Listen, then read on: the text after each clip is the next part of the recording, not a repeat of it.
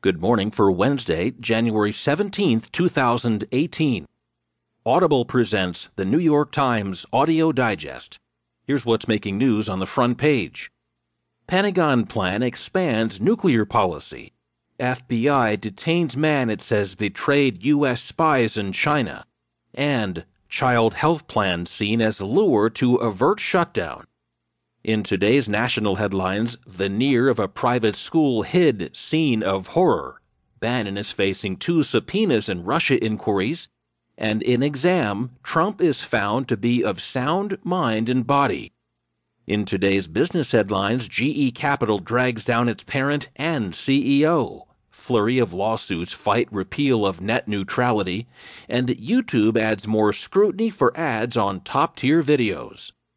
There will be more business stories, more national and world news, a roundup from the sports page, and New York Times columnist Frank Bruni. Now, as selected by the editors of the New York Times, here are the stories on today's front page. This is the top story. Pentagon plan expands nuclear policy. Reported from Washington by David E. Sanger and William J. Broad.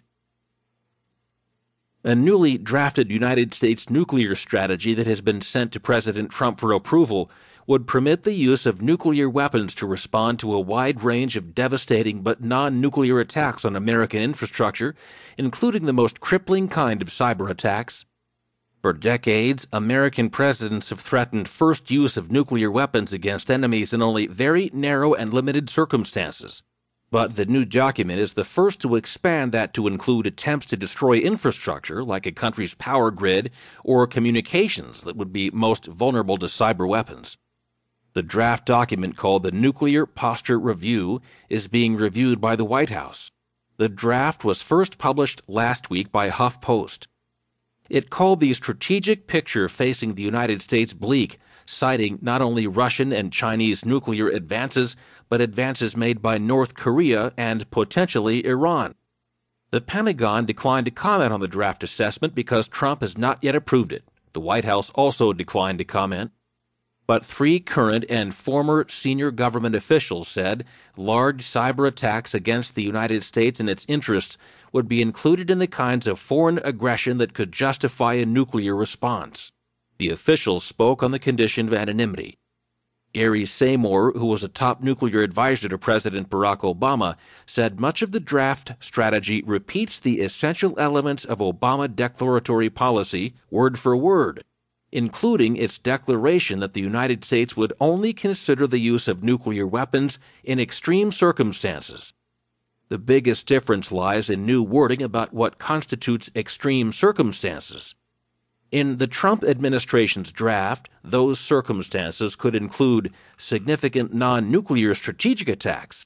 It said that could include attacks on the U.S., allied, or partner civilian population or infrastructure, and attacks on U.S. or allied nuclear forces, their command and control, or warning and attack assessment capabilities.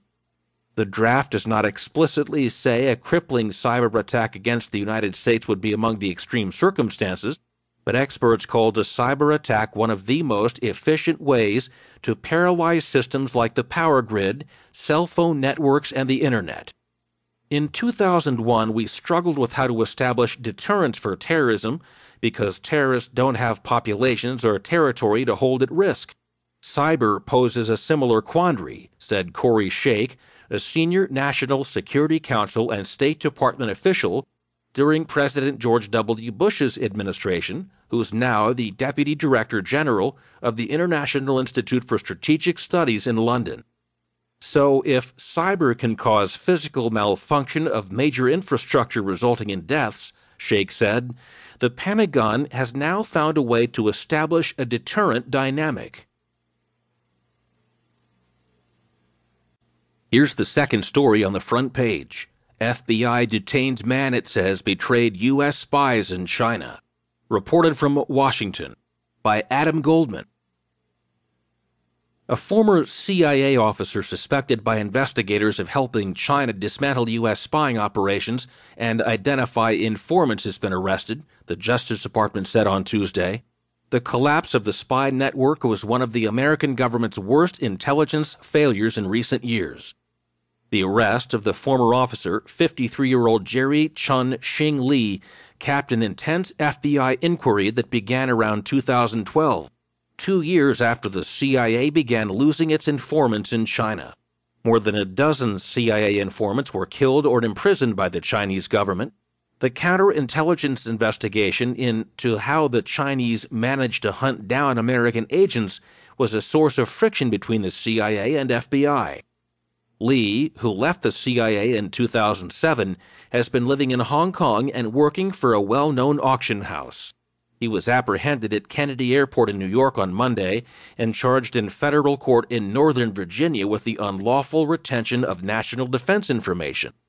He appeared in Brooklyn federal court on Tuesday and is being held there while awaiting transfer to Virginia. The FBI apparently learned that Lee was traveling to the United States and scrambled to charge him on